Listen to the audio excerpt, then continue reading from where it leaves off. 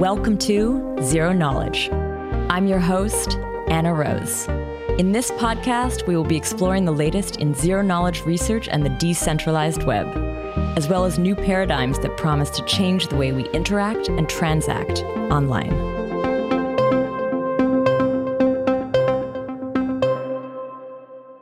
This week, Kobe and I chat with Shumo Chu, the co-founder of Manta Network. We discuss the origin story of the project, how they aim to bring privacy to Web3, the unique accessibility that being a Polkadot parachain enables, the work they do on building ZK tooling and libraries for the general ZK community, their plans for a multi-asset shielded pool, a quick look into the future they have planned for the project, and more. But before we start in, I want to highlight a new video series we have launched this summer called the ZK Whiteboard Sessions. It's produced by ZK Hack as well as the ZK crew from Polygon. In it, hosts Bobbin and Brendan interview top experts in the ZK space and explore the most important concepts and building blocks in ZK. I'll add a link to this in the show notes. It's definitely a great resource to check out. Now, I want to invite Tanya to share a little bit about this week's sponsor. Today's episode is sponsored by Anoma. Anoma is a set of protocols that enable self-sovereign coordination. Their unique architecture facilitates the simplest forms of economic coordination, such as two parties transferring an asset to each other, as well as more sophisticated ones like an asset-agnostic bartering system, involving multiple parties without direct coincidence of wants, or even more complex ones such as N-party, collective commitments to solve multipolar traps, where an interaction can be performed with an adjustable zero-knowledge privacy. Anoma's first fractal instance, Namada, is planned for later in 2022, and it focuses on enabling shielded transfers for any assets with a few-second transaction latency and near zero fees. Visit anoma.net for more information. So thanks again, Anoma. Now here is Anna and Kobe's interview with Manta Network. Today we are here with Shumo Chu, co-founder of Manta Network. Welcome to the show, Shumo. Very happy to be in the show. I'm a big fan of this ZK podcast myself, and happy to be here. Cool. As my co-host for today, I've brought back Kobe. Welcome to the show again, Kobe. Hello, glad to be here. All right. So, Shumo, let's jump in. I think it would be great for us to learn a little bit about you. What were you doing before Manta, and what led you to this project? Awesome. Yeah. My name is Shumo Chu. I'm the co-founder of Manta Network. Before Manta, I studied computer science, more specifically distributed systems and the formal method at University of Washington, get my PhD degrees, and see a great potential in Web3 space. And then kind of thinking the best way to know a space is actually join a company. Then I joined a cryptocurrency company called Algorand, located in Boston, right? And there I met many wonderful colleagues. Some of them already appears in ZK podcasts, like Sergey from Acceler. Totally. Yeah. And I think spent a wonderful 1 year there. My role there is basically developing the Python DSL for the smart contract platforms, right? Basically, I almost singularly done the Python DSL for the smart contract. And then I kind of get back to academia, then doing like a ZK compiler and the ZK plus machine learning research at University of California, Santa Barbara. And then decided to full-time at Manta to building the privacy layer for Web3.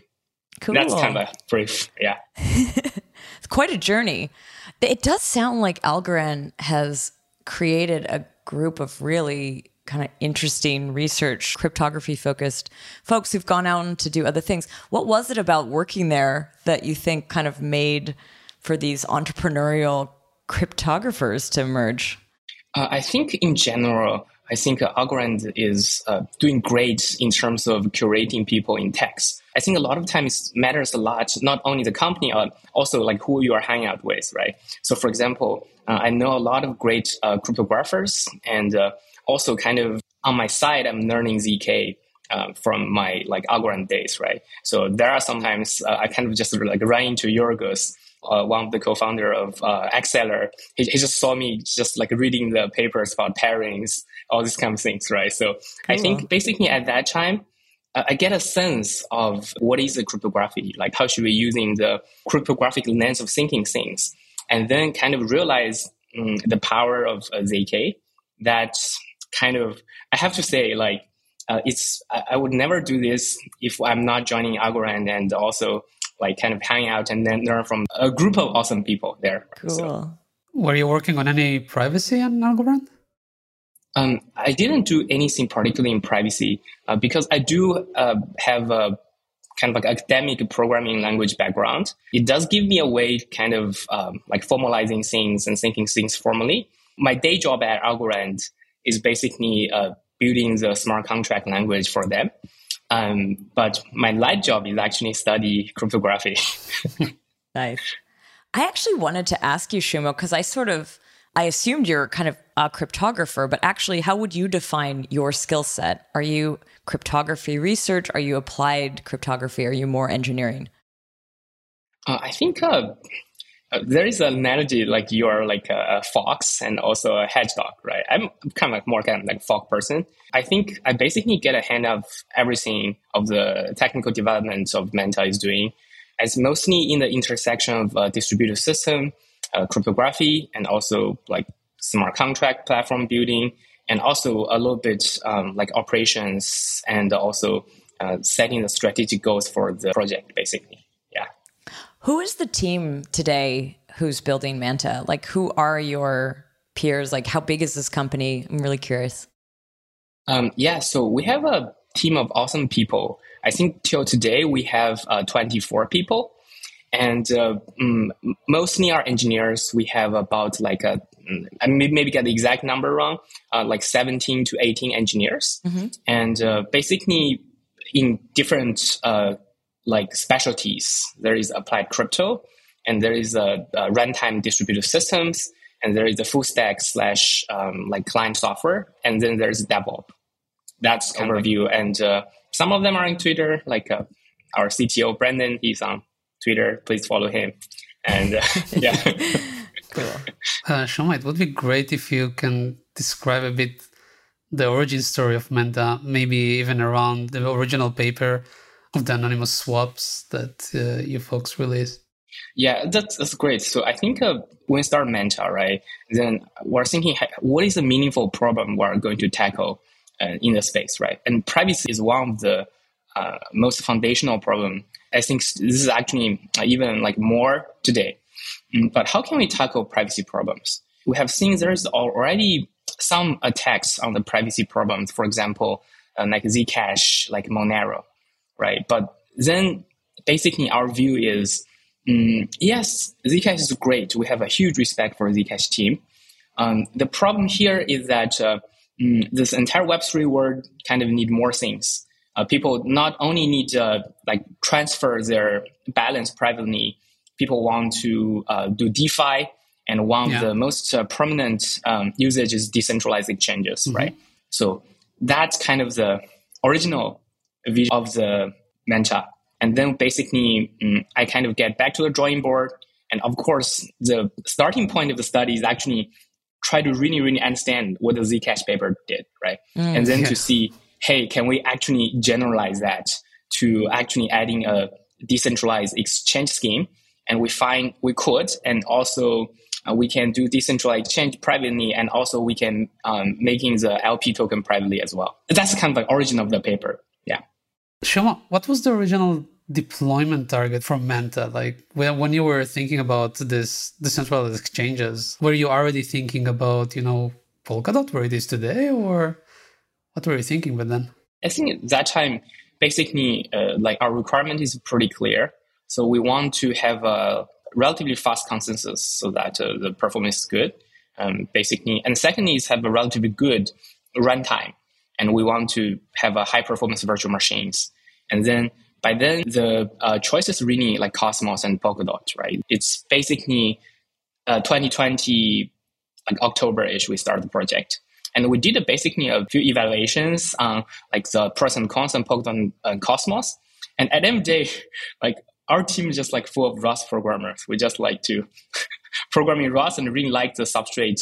That's a good choice. Substrate blockchain frameworks. It's really like, I think people in Parity did an amazing job to get a blockchain deployment suite as a substrate, right? So that's basically why we choose Polkadot.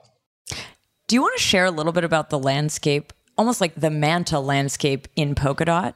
I want to sort of set the stage. Right. You have two different networks, and Polkadot always has sort of the canary on Kusama and Polkadot. So maybe we can just sort of like map out a little bit. What does Manta actually look like right now in that Polkadot setup? Perfect. Yeah, that's a really great question. And maybe I can talk a little bit about where the Manta's vision get a little bit more generalized than just do a private payment and decentralized exchange, right? So the Polkadot has this notion of a canary network. People most know like Kusama as a canary network of Polkadot. So it's a little bit history. Like Kusama used to be actually an incentivized testnet.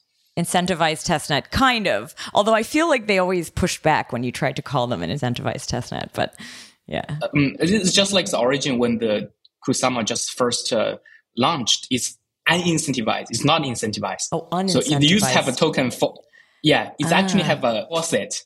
It used to have a faucet. It's very interesting. Like, I guess the people get the faucet tokens are very happy right now. Wow. Really? Wait, when it first launched, there was a faucet? I actually didn't know that. Yeah. Wow. Yeah. So, and then I think basically people think it's a good idea. The thing is, if the token doesn't have any economy values, it just gives a developer a different mental model of deploying things. So basically, people think, hey, it's a good idea to have a canary network. It's kind of expecting degree of chaos.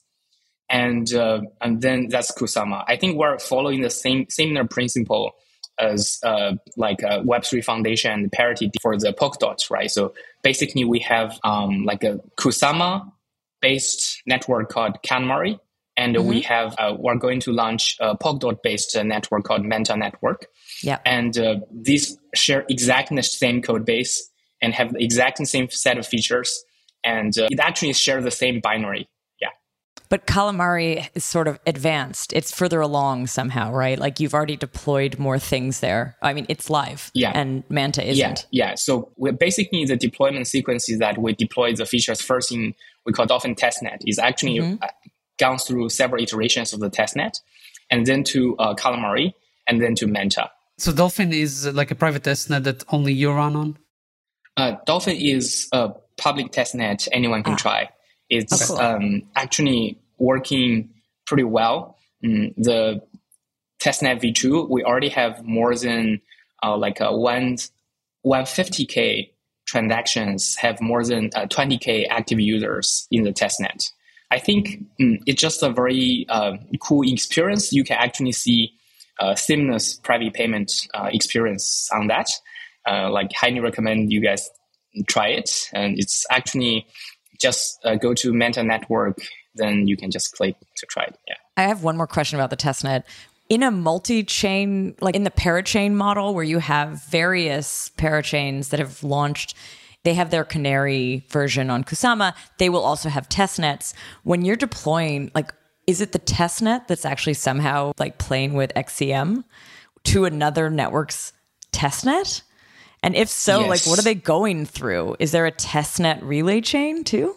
Yes. There's an infrastructure called the Rokuku that's kind of run by Parity. Yeah. Okay. I think there are some projects, their testnet don't join Rokuku, but we actually join Rokuku so that we can test XCM messages with other teams. This is actually our kind of daily workflow. We have tested with the Moonbeam team, with Akala team, for example. Nice. I think later on we're going to go a little deeper into like the status of the project. But before we did that, like I think you had mentioned, doing privacy. What role does a project like Manta have in this ecosystem? What kind of privacy could you bring? Yeah, what would be the use case that you could imagine? I think there are several questions. Let me try to unpack them. First is that what is Manta's vision, right? I think basically our vision is trying to bring privacy to all the different kind of applications in the Web3 space, right? Not limited to payment, decentralized exchange, and can elaborate a little bit more on like where the Manta project's going, like in the following, right? But this is basically our vision. And what is our current product that is already launching testnet? It's basically a shielded payment protocol that supports multiple assets in Polkadot, and also, I guess, bridged asset to Polkadot ecosystem. So basically, the role of the Manta and Calamari is to be a privacy. You can think of kind of like a privacy as a service for all the like Polkadot ecosystem parachains and also bridged asset on Polkadot. We basically can privatize any kind of asset, and also all these assets are in a single shielded pool. In the sense that one feature we have is that we actually can shield the asset ID as well, which means all this kind of like a long-tail asset will enjoy same level of privacy as a mainstream asset in the shielded pool, right? So that's what we currently are. And in the future, I'm happy to talk about that a little bit. We're actually launching like a native programmable layer for the smart contract. And this programmable layer will be EVM equivalent. Interesting. So in a sense that it will be a composable and also EVM equivalent smart contract layer directly on the private asset. Nice. So this is kind of where your philosophy diverges from the current, let's say, Zcash philosophy or Zcash focus, where their current focus is on a single asset, where you have, transparent and shielded, but it's all like a single asset. I think there's no big effort in bridging anywhere. And you actually chose to focus on that, and also you're kind of touching on composability. So I guess what else would you consider that you diverged from Zcash? What are big differences that you have? I always tell the team using the analogy, right? I think, again, right, I think Zcash, those guys are doing great. I think Zcash is kind of like a Bitcoin, right? It blazed the very trail. Intact. Firstly, blaze the trail. And secondly, they have an amazing defensive depth for their protocol designs, right? So a lot of people underappreciate that. They have a lot of defensive depth. And we're kind of we position ourselves more like Ethereum, right? We want to support all the assets people love. We want to support all the activities people love in the Web3 space, like DeFi, NFT, metaverse, gaming, you name it, right? I think there is inherent need for all these spectrums of activities for the privacies, so that we're a little bit more adaptive and try to bring, this is also related to our future vision, that we're going to bring the programmability to the private asset as well. I mean, you can think of analogous to kind of Ethereum brings programmability to the cryptocurrencies, and we're bringing the programmabilities to private assets. Yeah, that makes sense. Do you want to talk a little bit about Manta Pay? And what is it? Because I think so far we've been talking primarily about Manta Network or the company or Calamari. But what is Manta Pay? Right. So Manta Pay basically is a first project we are launching. It's already live in testnet, has experienced 2 versions. And the kind of rough estimation is that it's going to be live in Calamari next month. Okay. So we are kind of doing the trusted setup code right now, and we're going to do the trusted setup pretty soon. Cool. So from high level, it's basically a multi-asset shielded pool protocol. And I guess from the feature side, right? So support multi-asset, and you can mint your public asset to the private asset, and you can do a shielded transfer. We do have a kind of like a Zcash style shielded address system. And this shielded address system, first, is reusable, right? Like, for example, if you are, for the lack of a better word, hangar artist, you want to post your private shielded address over the internet to receive some donations, you could, right? So it's a reusable public address. And also, each shielded address comes with a viewing keys, in the sense that the viewing keys give you the viewing powers of the history, so that you can do selective disclosure and regulation compliance. For audits and stuff. And for audits and without giving the spending power.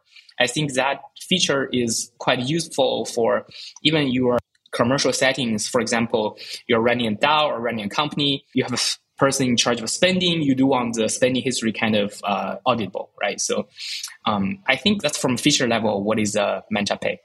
And from the implementation level, we do, our amazing crypto team do spend a lot of time optimizing the speed, right?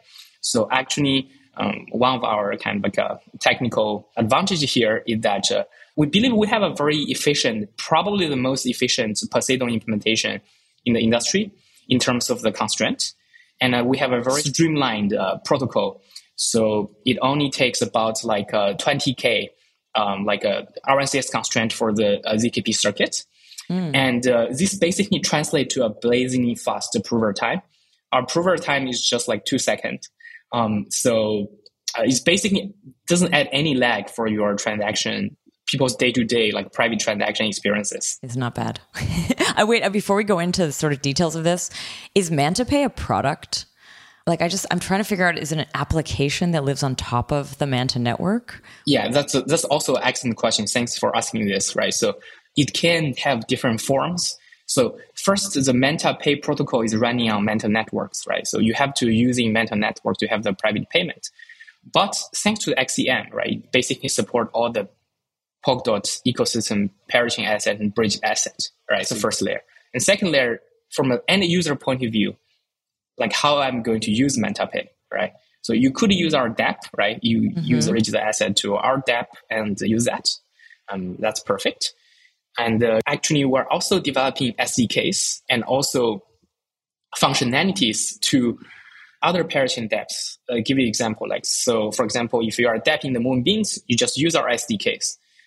You can let your users to one click, like privatize your asset, right? So this is all thanks to the wonderful XCM cross-chain communication mechanism baked in the Polkadot ecosystem. How does the SDK look like? Like, what is the interface that users are getting? So let's say Moonbeam developers, are they getting something like, I want to make a private transfer and then it automatically uses XCM to go to the Manta network?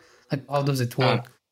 So SDK in our current environment design, basically, let's say if you are dApp on Moonbeam and you want to privatize your asset, you basically click the privatization.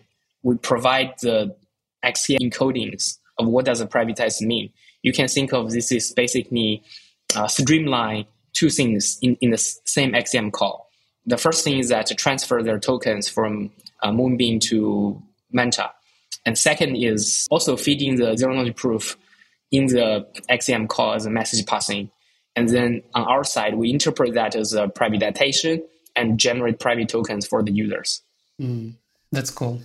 Going back to Zcash, do you think that another privacy blockchain, maybe like Zcash or, I don't know, like Penumbra or something, could they ever lock into the Polkadot system and do anything like this? Or is it really like by being a parachain that you have that advantage of like actually being able to use XCM and it does something different than what they would be able to do? I think the question is which kind of advantages XCM brings us. So in principle, right, you can always do things like other, for example, like Zcash, Penumbra you mentioned. If there is a message passing bridge to them, they could do the similar things. But the advantage of the XCM is this cross-chain communication mechanism. First, it's baked in, right? So it's that supported by relay chains, so have much better security guarantees. Basically, you don't have to worry about the bridge security vulnerabilities.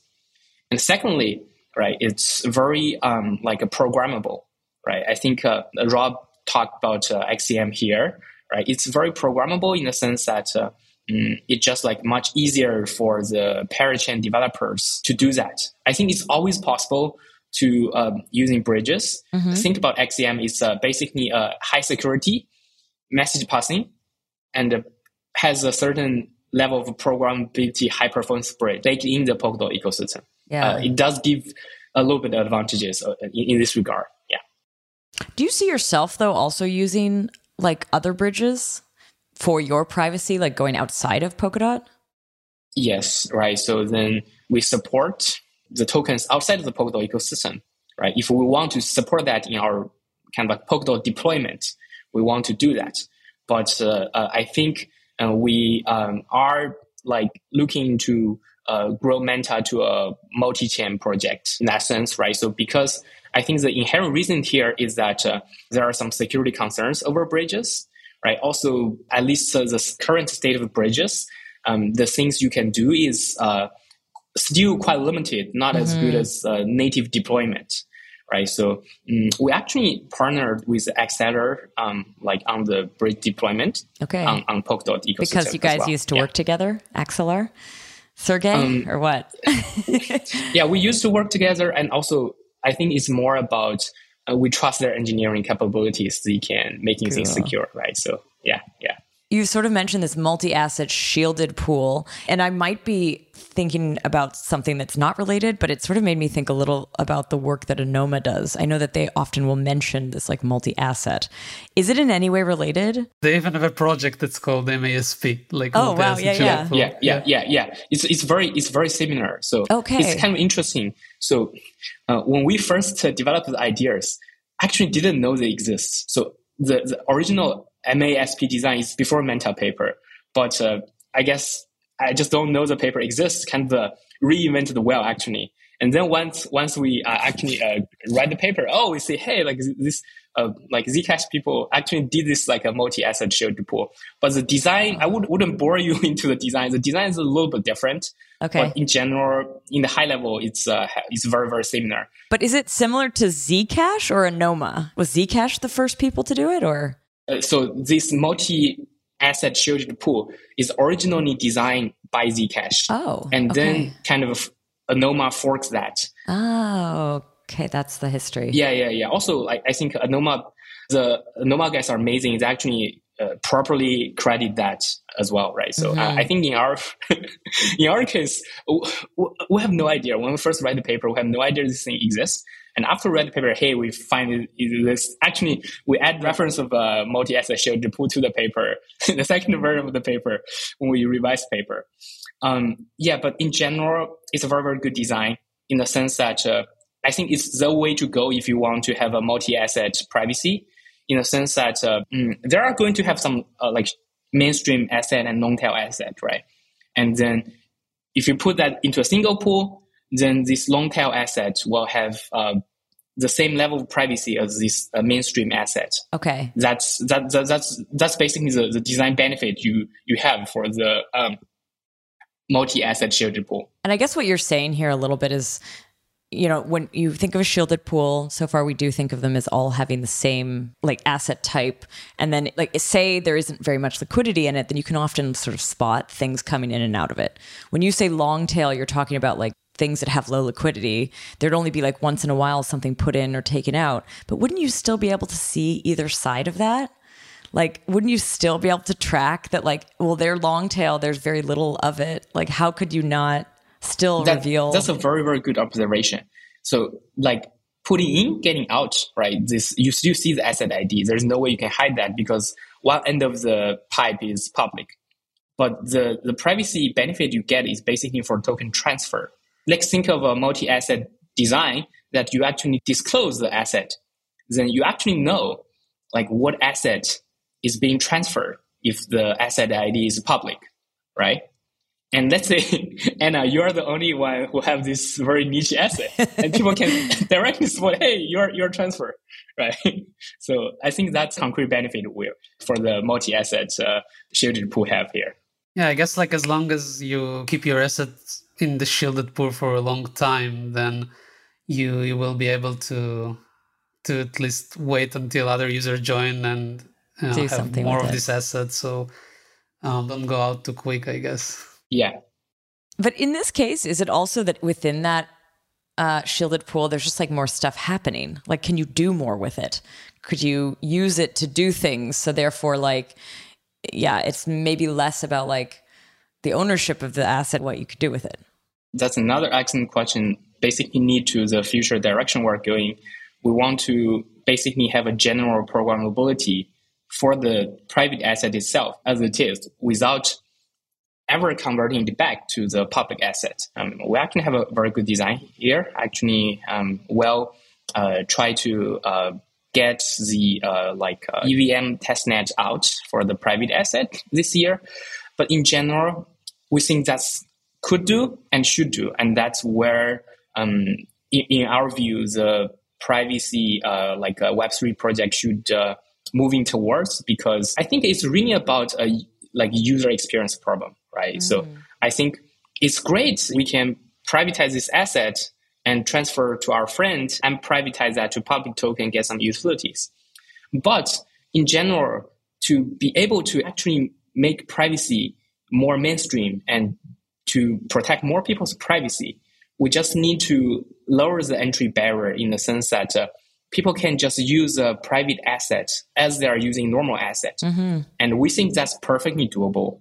And then basically, the way you do it is that basically you give the private asset same utility as a public asset, where, for example, you can like buy NFTs, you can do DeFi, you can use that in all the metaverse applications, right?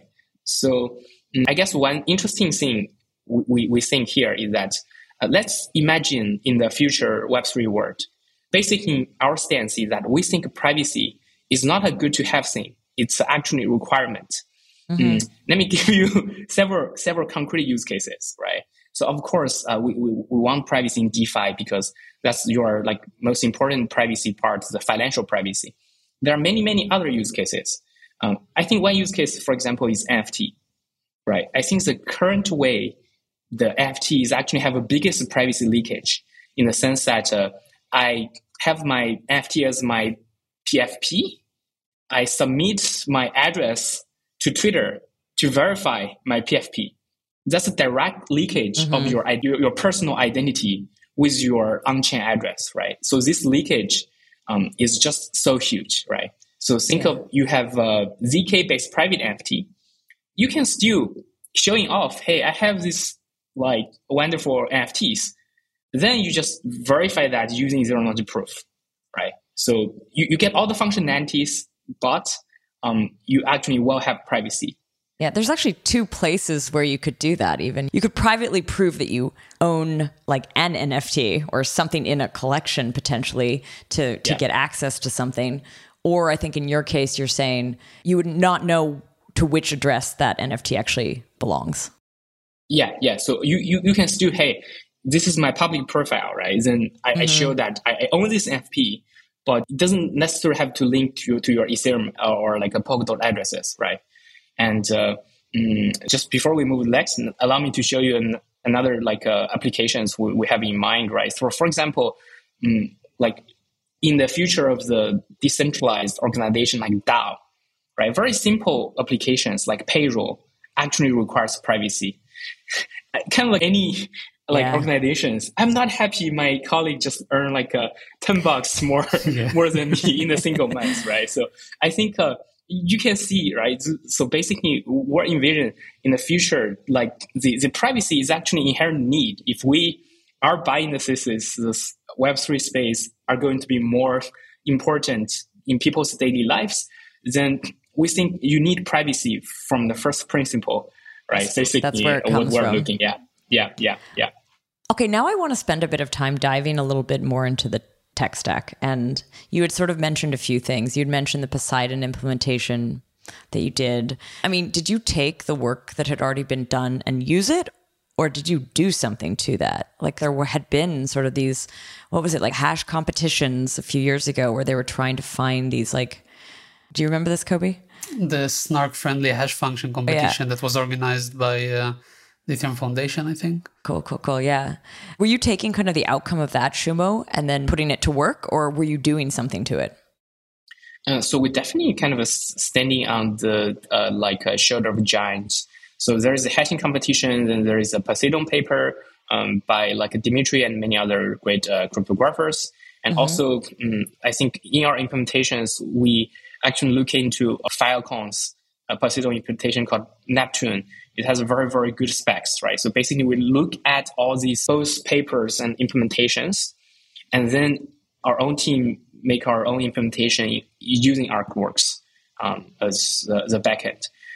I think one thing I want to say a little bit here is that our team actually building our own like a ZK infrastructure called OpenZL. So it's not really anything like super fancy, but it's basically build a like intermediate representation layer, kind of a proof system agnostic. And this has been proven very, very helpful in our internal like R&D. The most reason is that we think the most circular logic are kind of building in this OpenZL, we call Eclair, these like intermediate representations. And then it compiles to both, for example, ArcWorks Groth16, it compiled to ZK Garage Plonk. In the future, it could compile to Nova, which is a new proof system, right? Because we see kind of this Moore's law, like trajectory of proof system, new and better proof system coming out all the time. And we want to build a IR that can, using this proof system as a compilation target. And partially, get back to the Poseidon implementation, right? Our Poseidon implementation, the high-level logic is actually implemented using our IR. And then we did a compilation to both ZK Garage Plonk and also to like ArcWorks Groth16 R1CS. I think this ArcWorks R1CS version of the Poseidon is super, super efficient. I feel like I'm hearing more and more projects like this, or like ideas around this, these sort of intermediate compilers, whatever that role is, sort of in between languages to be able to speak to different languages. I mean, I've heard about it within maybe just like regular blockchain in the past, but now I'm hearing about it more and more in the ZK space. Like, would you put something like Circe kind of in that category? I think Circe is a great example of something similar. Like, they were also thinking about having these different backends, right? And supporting different proving systems and so on. I think it's very interesting that you're working on it, because it's not a small challenge, right? Like, to translate something that is expressible using hashes, let's say, or I don't know, deriving nullifiers or whatever, to both R1CS and Plonk in an efficient manner. It's, I think, something that is still like kind of an open problem. Oh, right? aha. I think maybe I can talk a little bit more on that. By the way, this is not done by me. This is done by like our CTO, Brandon. So I think in high level, you could do that. The way you do that is that we get a lot of inspiration from LLVM, right? The thing you want to build is an extensible structure. So basically, our compilation toolchain has two layers. The first layer is the Eclair. It's a proof system agnostic IR that describes the high-level logic. How does it look like? What would be the opcode? It's just Rust. It's just Rust. There's no opcode. Yeah. what I mean, like in the Rust, do I write like this is A times B equals 0? Or do I write like I'm hashing using SHA-256? Like, what do I write? So I think it's closer to letter, but we have a kind of a try to maximizing the usage of a Rust generic. We have a notion of the compiler. So in the sense that all this backend, whatever they support, expressing the Rust trade interface, and then plug in as a like generic argument as a compiler. That's why I mentioned LLVM, right? It's really extensible in the sense that we can be using this to staging different like expressions of the computation logic at different layer. Right. So it's, I think to the first approximation, you can think of something like a Rust DSL. We don't have a front end yet, right? So I think it's just like currently just like internal purpose, but we do want to make it open source. And we actually applied for like a Polkadot ecosystem fundings to make it public good. But get back to the technical design, right? Basically, there are two layers. The first layer is expressing the computation logic. The second layer is where the optimization comes through, right? The thing is, you do want to express proof system specific optimizations, right? This kind of, exactly. In our notion, we call it a compiler. Basically, you plug in this compiler and you express the proof system specific optimizations in the second stage, in the sense that it's not completely agnostic, right? So basically, we write adapters for R1CS, for basically Groth16 based in R1CS, and write adapters for Plonk, right? So this adapter are actually not in generic level and can be application level adapters as well. Basically, that's the thing, right? So you could express Poseidon specific optimizations in these adapters.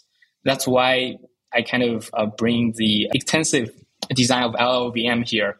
If you're familiar with the LLVM, right, it's kind of like a building some like extensions and backend of the LLVM.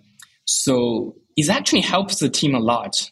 The developer effort already pays off in the sense that we're kind of evaluating whether we're using Plonk or using Groth16, right? And after we benchmark, it showed like overwhelming advantages to actually using Groq16 as a proof backend. And our team being able to basically switch the backend in like 1.5 hours from Plonk to Groq16, for example. That's actually give us a lot of confidence to keep building this infrastructure. Yeah. Nice. So like this kind of app-specific optimization that you mentioned, I guess they could use things like custom gates or lookups and things of that sort. Yeah, exactly. For example, in the application-specific adapters for Plonk, we actually leverages like higher than standard weights, customized gates in Plonk to have a more optimized Plonk implementation as well, for example. You just mentioned, actually, you used the term ZK Garage Plonk, which I don't know if our listeners are that familiar with ZK Garage, but I know you've been very, very involved in that effort. Do you want to just explain a little bit what that is? And actually, I want to know, is that a new name for Plonk, for a type of Plonk, ZK Garage Plonk? Because I hadn't heard it. Anyway, first explain ZK Garage, though. ZK Garage is a community-driven effort to build a public good Plonk. There are several people involved. I wish I can take all the credit, but the truth is, I'm just one of the I'm just one of the contributors. The effort majorly led by Luke Pearson, one of the Polychain partners. And also there are a lot of amazing people all over the places, from project like Ethereum Foundation, like Anoma you just mentioned. I think Kobe is kind of active in at least in the discussion. Guilty, yeah. I think it's a really nice common good Plonk implementations. I think two of our team members, Todd, our cryptographic engineers, and also our CTO, Brandon, they all contribute to ZK Garage Plonk. And I think also they did at least quite a few educational tutorials for Plonk. Like, for example, one of our cryptographic engineer, Todd, he actually give a general ZK tutorial based on that. Cool. On the line hack organized by Columbia students. Yeah. Nice. I think it was another ZK podcast perhaps, but I think you might be right. I just briefly introduced the community effort here. Yeah. Cool. And actually, I think I call it like ZK Garage because of my North American accent, but given that Luke is British, I believe, that it would be ZK Garage, I think is more how he pronounces it. Am I right? Something like that. Anyway, maybe I'm doing it totally not justice, and we should probably have him on the show to talk more about this at some point. Okay. But so is that now a type of Plonk? You know, people have used the word Plonk in various ways, but would that be almost like a standalone, distinct Plonk if it's a ZK Garage Plonk? Yeah, I guess in some sense we have like a few Plonk implementations going around, right? So you could have chosen any of those, like the Halo 2 one or now the Espresso one, let's say. Why ZK Garage? From our view, right? So we want to having optimize Plonk implementation first, right? So I think basically instead of using all these Plonks, we do have some of our own ideas of actually how to do the Plonk implementations. I think Plonk is very kind of like you said, it's an umbrella of many different things. Basically, there is a Plonk original paper, and there are a few other papers adding things, for example, like a Turbo Plonk, and then there is a paper called Lookup, right? Basically, kind of doing the lookup in the Plonk side. The ultimate reason we're using ZK Garage Plonk is that we see pure community-driven, independent projects that have a long-term maintainabilities for going forward. That was at a stage we are kind of leaning towards using Plonk, and we also want basically our team to be part of the design and also the implementation of the Plonk. I think our team still are very happy to contribute to the ZK Garage Plonk today, even if our production moved from Plonk to Groq16. I sort of want to go back one step back to that compiler role, because I did wonder, since I am hearing about more and more projects trying to do this, like, would it not make sense for there to be a standardized version of that? Like, why is it good that everybody's kind of developing their own glue between these different pieces? Yeah.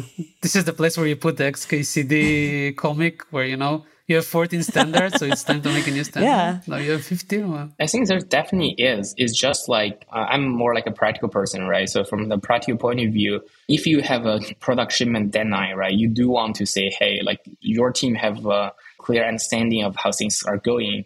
In some sense, it's not that bad, right? So basically, like we have good communication with the Anoma team about their Vampam IR. We basically learn from them.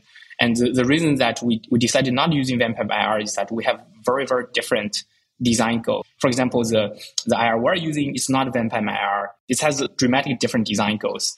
We also talked to Firecon team. So they have a new language called Lark, right? So you can think of that as a different language. Let me just briefly compare Vampam IR and the Eclair we're doing and the Lark, right? Lark is a very high-level language. It's basically Lisp, right? It's great for like people who actually doesn't understand anything about ZKP, right? But it actually misses, at least in my view, some of low-level optimization opportunities, right? So that's Lark. And Vampam IR is on the opposite, right?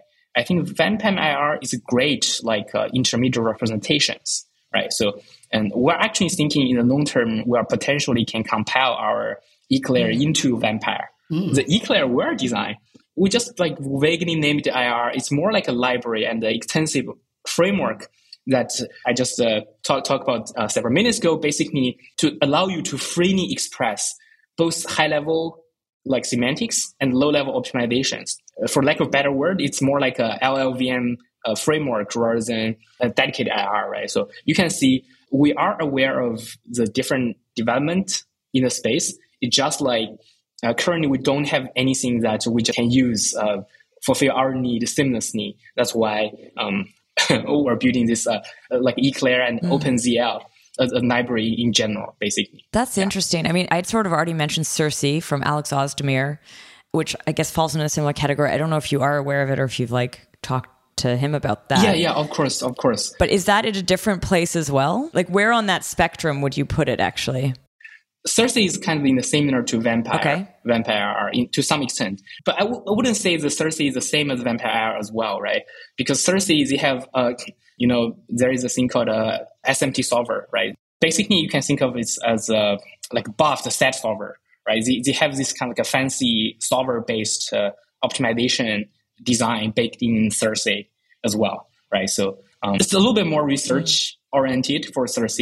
I'm not saying that it cannot be getting production. It's more a little bit like research-oriented because they have potential to having like a SMT solver-based optimization baked in Circe, right? So, but in terms of the spectrum, the closest thing to Circe is actually the Vampam IR that Anoma is building right now, basically. Got it.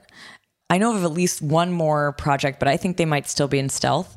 But I do wonder, like, just general ZK DSLs, this map of how things are working together, do you also have to include the kind of individual project DSLs into that? Or is this kind of compiling, living in a different part? Like, it's almost the question here is like, would other languages also be interacting potentially with your IR, you're calling it, I guess, intermediate representation? Is that what that stands for? Yeah, exactly. That's a very, very good question. I can like elaborate a little bit more here.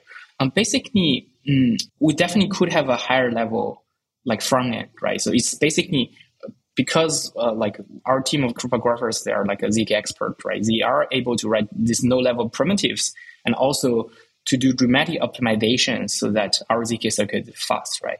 I think we can definitely build in a higher level abstractions on top of that. And also, for example, there are some front-end languages we can plug in, things like Circum and Cairo, for example, right? So this is definitely doable. And in terms of the language design point of view, I can only speak for myself. I kind of like Cairo a little bit better because it actually exposes the like a fat and field as a raw element, the primitive data type, at least allow you to having some expressivity of the optimizations in the higher level language. For example, compared with Circum. But in principle, right, all these things can be compiled, right? And I see if there is not enough interest, and also again, like our like IR stack will be Apache licensed as a public good project. We'll definitely welcome people to help us to actually build a higher level stack. But currently, our team will be focused on the infrastructure, the library, the backend to make it rock solid, right? So I think I definitely see the possibilities, and we're also open to collaborations, basically. Yeah. Got it. You just sort of mentioned Cairo, but everything we've been talking about is snarks. So do you have any like Stark or Fry, anything in your stack that sort of touches that? So currently we don't, mostly for efficiency reasons and also the proof size reasons, right? So I talk about Cairo because Cairo is a high-level language, right? That's the beauty of abstractions. So you can compile Cairo to Snark. There's nothing kind of like 100 inherent, like Cairo, or some fragment of the Cairo, like a high-level language design like Cairo, you can compile that to Snark. There's no inherent reason you cannot do so, right? So that's what I'm talking about. Yeah. Yeah, I even heard about some projects that are trying to do that. So it is definitely doable and interesting. Yeah. You sort of mentioned that you're doing a trusted setup, but I'm curious, like, you already have Calamari live. Have you already done a trusted setup for that, and you're making a new trusted setup for Manta Network deployed on Polkadot? Or what is the trusted setup for that you just described? So Manta and Calamari were using exactly the same ZK circuit. Okay. And the Calamari, we're doing the trusted setup either later this month or beginning next month for Calamari, basically. But how does it run already? Like, what are you running then? Because it's live, but there's no trusted setup underneath the hood. You haven't done one yet, basically. So this is basically the modular and also the runtime upgrades. The current Calamari run as a kind of like a generic, like a parachain. It's joined the Kusama networks, but the MariPay hasn't been deployed to Calamari yet. So is it not private right now? So the current kind of Manta Pay version of the MariPay is going to be deployed on the Calamari sometime next month, right? So, but that's after the trusted setup, basically. Okay, so like the Snark portion of Calamari is not deployed currently. It will come soon. Yeah. So, okay. So the current Calamari, it has its native tokens. It has a governance. We already removed the sudos. Basically, all the kind of like a shenanigans that getting a parachain up and running, all the DevOps, all the decentralized validators there. Okay, right? I see. So in order to introduce let's say the Snark portion after the setup, you will have to do this kind of governance proposal to get that to happen. Right. So this is a runtime upgrade, goes through the governance proposals. So I guess this is another thing that kind of advantage in using a Polkadot substrate, right? So basically the runtime upgrade is part of the infrastructure. So for many other chains, I know it's just a little bit of headache to do the runtime upgrade, adding features. But here, it's just like a daily standard practice. Can we touch on the general purpose privacy that you're planning for the future? This kind of composable thing? Yeah, perfect. So like I said, right? So we have a bulletproof private payment protocols already working. And the next step is getting programmability to this private asset. Instead of talking that from tech point of view, maybe I should talk from what does this brings to developers and users, right? I guess the first is that to the developers, you can deploy your favorite Solidity-based smart contract into the platform, and this can directly manipulate the private asset in the sense that the private asset will be providing as the same interface as ERC20, which for fungible tokens, and ERC721 and ERC1155 as for NFTs, and potentially many more as a composable interface. So the app developers, they don't have to learn ZK.